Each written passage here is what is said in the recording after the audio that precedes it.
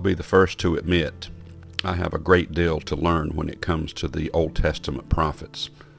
The amount of information that they give concerning God's look towards Israel, His ways towards Israel, His thoughts, His heart, and of course His anger and His judgment. I began in chapter number 1 and just began reading one day, and I began to underline certain phrases.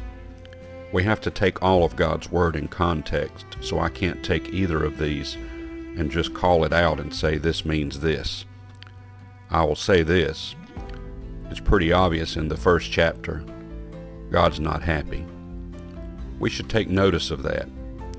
If this is how He deals with His, quote, chosen people, how's He going to deal with the rest of the world?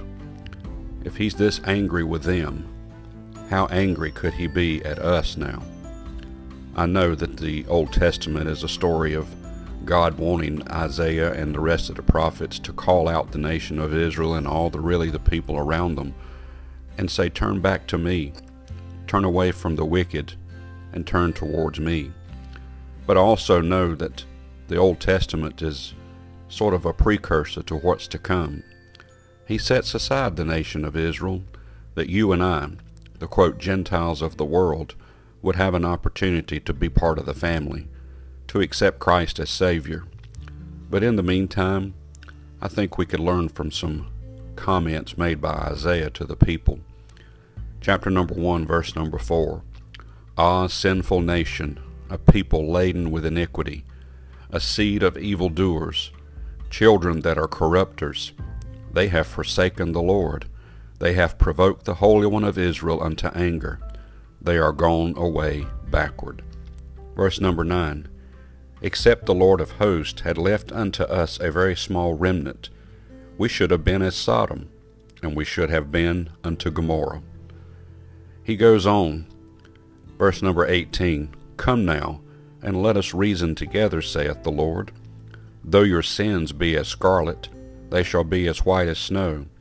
Though they be red like crimson, they shall be as wool. And here's the key. If ye be willing and obedient, ye shall eat the good of the land. But if ye refuse and rebel, ye shall be devoured with the sword, for the mouth of the Lord has spoken it. The Lord has said a lot in these days. He still has some things yet to say. We know the book of Revelation is, for the most part, unrealized. It's coming. But in the meantime, let's listen to what the word of the Lord says from Isaiah to His people. Let's turn back to the Lord. Let's give good a chance. Let's see what He can do with us. May God bless you and have a wonderful day.